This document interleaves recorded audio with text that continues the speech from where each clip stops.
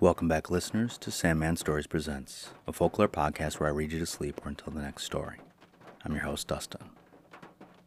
Today we are back in the book of Shimla Folktales by Alice Dracott.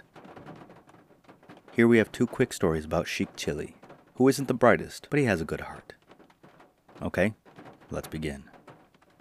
Sheik Chilli. The hero of this story was one day walking along with a vessel of oil upon his head. As he walked, he kept thinking of the future. I will sell the oil, and with the money I shall buy a goat. And then I shall sell the kids. And then I shall buy a cow, and sell the milk, till I get a large sum of money. Then I shall buy a pair of buffaloes and a field, and plow the field, and gain more money, and build myself a house, and marry a wife, and have many sons and daughters.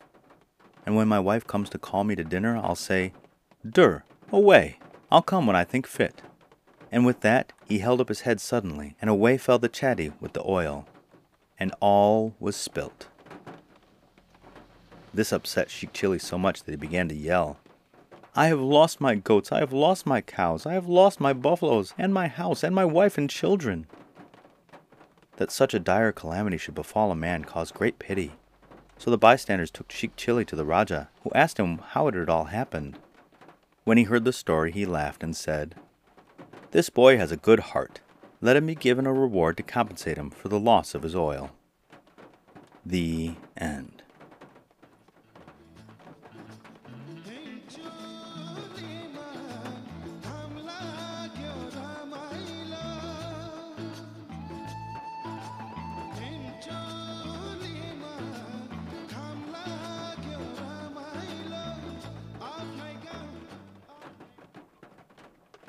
Okay, and story number 2, Sheik Chilli. Sheik Chilli was going to be married, so his mother said, "My son, whatever your wife gives you to eat, be content with your namak pani," literally salt and water. But a native always speaks of his food as namak pani. "And do not grumble, but eat uncomplaining." So when he was married, and his wife placed his food before him, he remembered his mother's warning and kept repeating, "Namak pani, namak pani," till his wife was disgusted, and taking him at his word, gave him salt and water to drink. During the night he felt very hungry, and asked her to give him some food, but she said, "I'm not going to get up and cook food for you at this hour of the night. But if you go into a certain room, you will find some honey in a jar on the shelf. Eat a little of that." Sheik Chilli, in trying to reach the jar of honey, upset it, and it came pouring down on him, while he kept calling out, "Stop, stop, I've had enough," till at last, surfeited with honey and smeared with it from head to foot, he returned to his wife and told her what had happened. She advised him to go into the next room where he would find some wool and clean himself with it.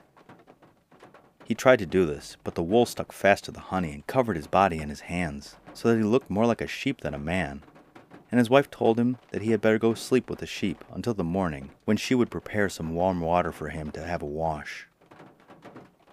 That night, some thieves came in to steal the sheep, and in the darkness they felt each one to see which was the fattest. Sheik Chilli was fast asleep, and they thought he was a very fine sheep, so they put him into a bag and ran away, taking him with them. When he awoke, he kept calling out, "Let me go, let me go!" This frightened the robbers, who had never heard a sheep call out before, and so they put down the bag, and out dropped Sheik Chilli. The robbers asked him who he was and said, "You must come with us now, for we are just going to rob the house of the very rich Bunia. While we gather the spoils, you keep watch that he does not wake." Sheik Chilli waited patiently till he thought he heard the robbers were ready to run away. And then he dropped some hot rice that was cooking in a pot on the fire upon the hand of the Bunia's wife. She awoke with a scream, and the robbers ran away. Then Sheik Chilli explained how he had saved the Bunia from a great loss, and was allowed to go free without any more questions being asked. When he got outside, he saw a camel laden with all sorts of treasure. The camel driver had turned aside for a minute or so, and Sheik Chilli could not see him. So he let off the camel, made over its pack to his mother, and let it walk away empty. The next day there was a great fuss, and the town crier went round to say that a camel had strayed, and certain valuable goods that were lost. Sheik Chilli's mother heard this, and knowing how simple her son was, she feared that he would tell everyone where the things were. So she resolved to divert his mind, and that night cooked some gulgulas, a very favorite native dish like fritters, and flung them into the garden. Then she woke her son and told him it was raining gulgulas from the sky. The foolish fellow ran out and called to everybody, "It is raining gulgulas! It is raining gulgulas!" Everybody thought him a fool and said, "Is that mad Sheik Chilli? Who is going to listen to him?" Next day, Sheik Chilli heard the town crier calling out about a camel, so he promptly said, "My mother has the things. I myself brought the camel to her."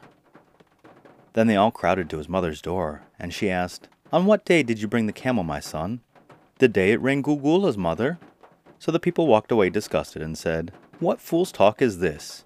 Who ever heard of it raining gulgulas? The one statement is as false as the other." After this, his mother advised him to return to his wife, who must wonder what had become of him. "And mind," she said, "whatever your wife may say, you must agree, and say akabat, or quite right, as the English would say, good or very good news."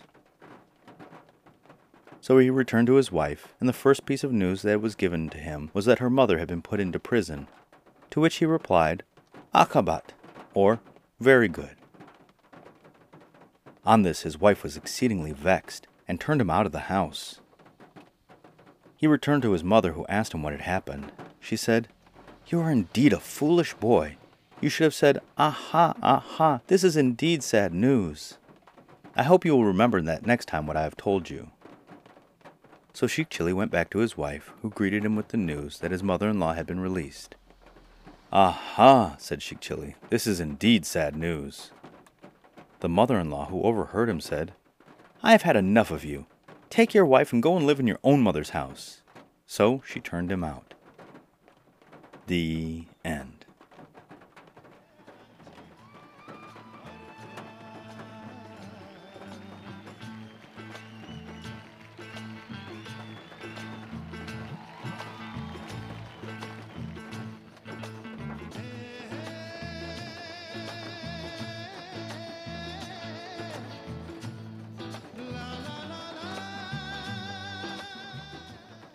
I love the way he thinks very logically, but then does everything wrong.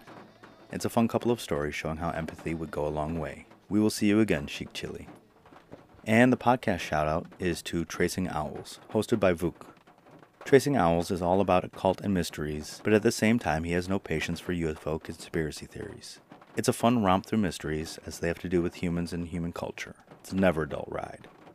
And if you like his show as much as I do, go and give him a like, a rating, and a review. And my listener shout-out goes most likely to Vuk, as I only have a few listens in Bosnia and Herzegovina. Sarajevo is the capital and cultural hub of Bosnia and Herzegovina. It has been nicknamed the Jerusalem of Europe and the Damascus of the North. It has been an Ottoman city, a Croat city, an Austro-Hungarian city, a Yugoslavian city, and now it is a Bosnian Herzegovinian city. It is in a gorgeous part of Europe, and I would really like to go. And so to my listeners, Vuk says, Hvala vam I laku noć. And from me, thank you and good night.